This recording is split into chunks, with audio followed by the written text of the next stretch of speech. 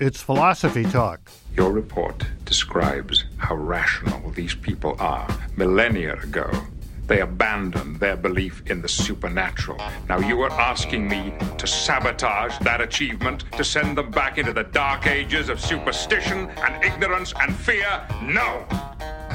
People believe in strange things. Astrology, religion, numerology, alien abductions. Why are human beings such suckers for magical thinking? Very superstitious. Writings on the wall. Belief is the natural state of things. It is the default option. We just believe. We believe all sorts of things. Wouldn't it be nice if wanting something to be so would make it so? It's more difficult. It's uncomfortable to not believe things. Our guest is Michael Shermer, founding publisher of Skeptic Magazine. Magical thinking, coming up on Philosophy Talk.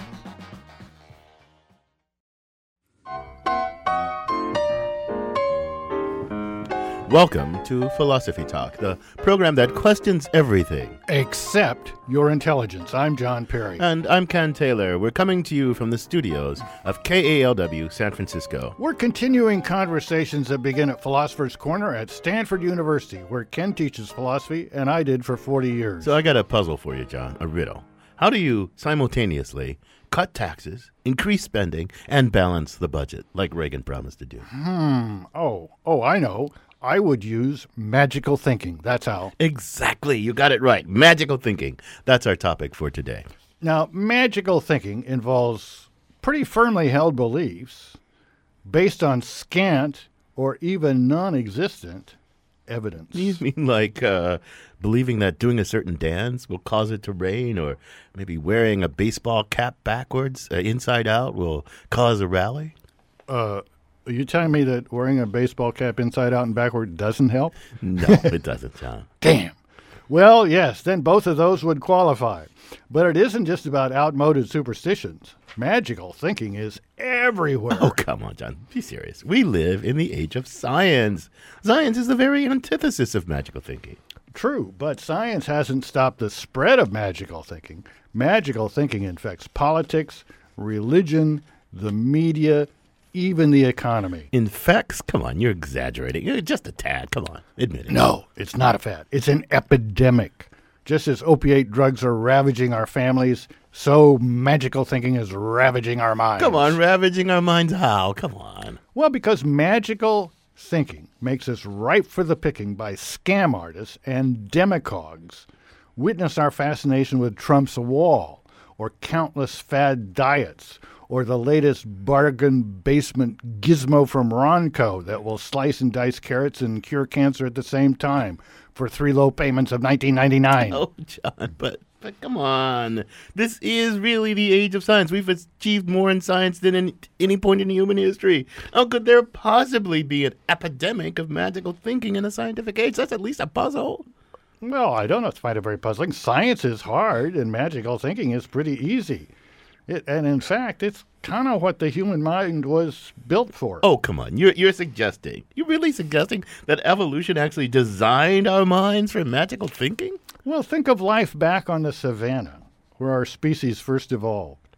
Potential predators everywhere. Food not exactly plentiful. Well, okay, but how would magical thinking have helped us out in those circumstances? Well, our forebears didn't have time for science or careful investigation. They had to act. You hear something rustling in the grass.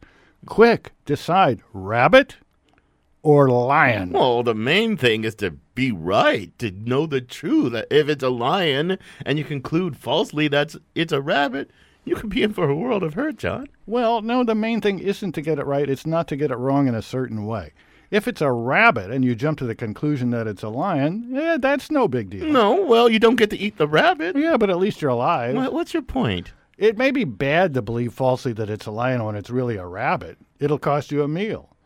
But it's much worse to believe it's a rabbit when it's really a lion. That'll cost you your life. Now, wait a minute. If I follow you, you seem to be suggesting that no matter the facts, for safety's sake, you should never believe it's a rabbit and you should always believe it's a lion. Yes, paranoia is a great guide to life. Pretty much. Assume it's a lion until you're proven otherwise. Truth be damned. Oh, come on, truth be damned, you'll starve to death. Well, no, there's going to be some rabbits that can't be mistaken for lions.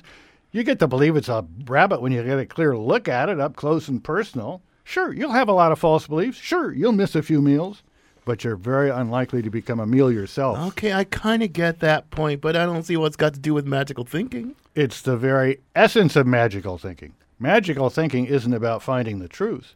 It's about forming useful beliefs that will keep you out of trouble, even on the basis of scanty evidence. Science is the opposite. Take all the time you need, slow down, consider all reasonable hypotheses, and ferret out as much evidence as possible before reaching a conclusion if you're not eaten first.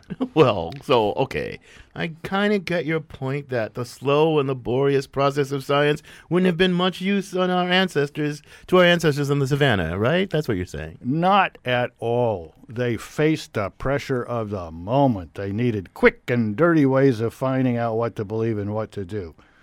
Thus, our propensity for magical thinking was born. Well, look, magical thinking may have been of limited use to those folks on the savannah, but we don't live in the savannah anymore. And you said it yourself. We're surrounded by demagogues and hucksters.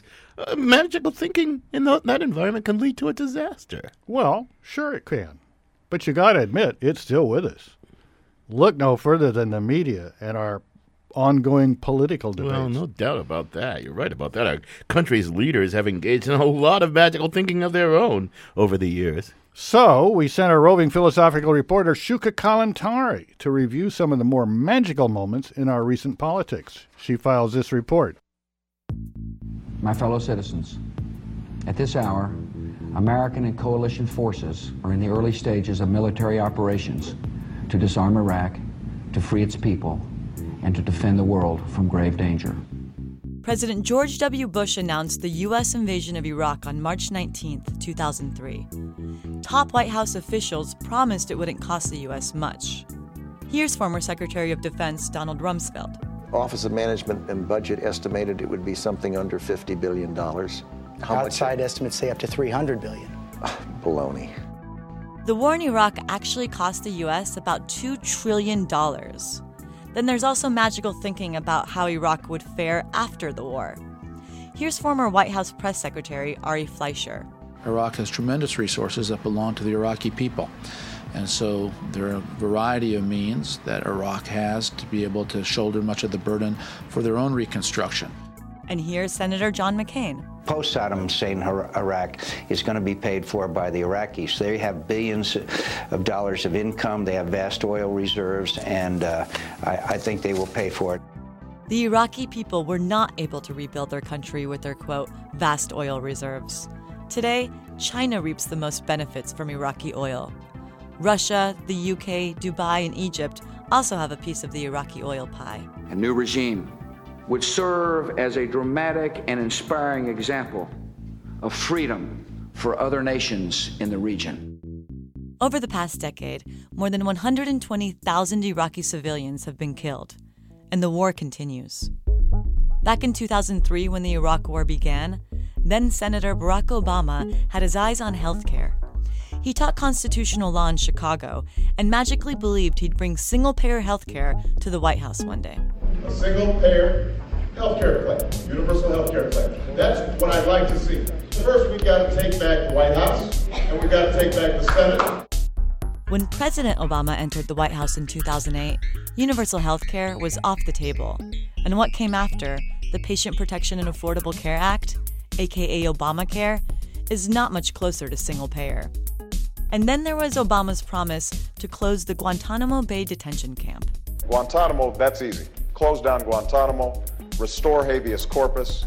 He did sign an executive order in 2009 to close Guantanamo. I have said repeatedly that I intend to close Guantanamo, and I will follow through on that. Guantanamo will be closed no later than 1 year from now. As of 2016, the prison at Guantanamo is still open, and magical thinking still pervades U.S. politics. The brightest and most logical minds running our nation sometimes say irrational and unfounded things, especially when handed a mic, a national audience, and a chance to win some votes. We're gonna build a wall. Nobody said that before. For Philosophy Talk, I'm Shuka Kalantari. Want to hear more? You can find the complete episode on iTunes Music, or for unlimited listening, become a subscriber at philosophytalk.org.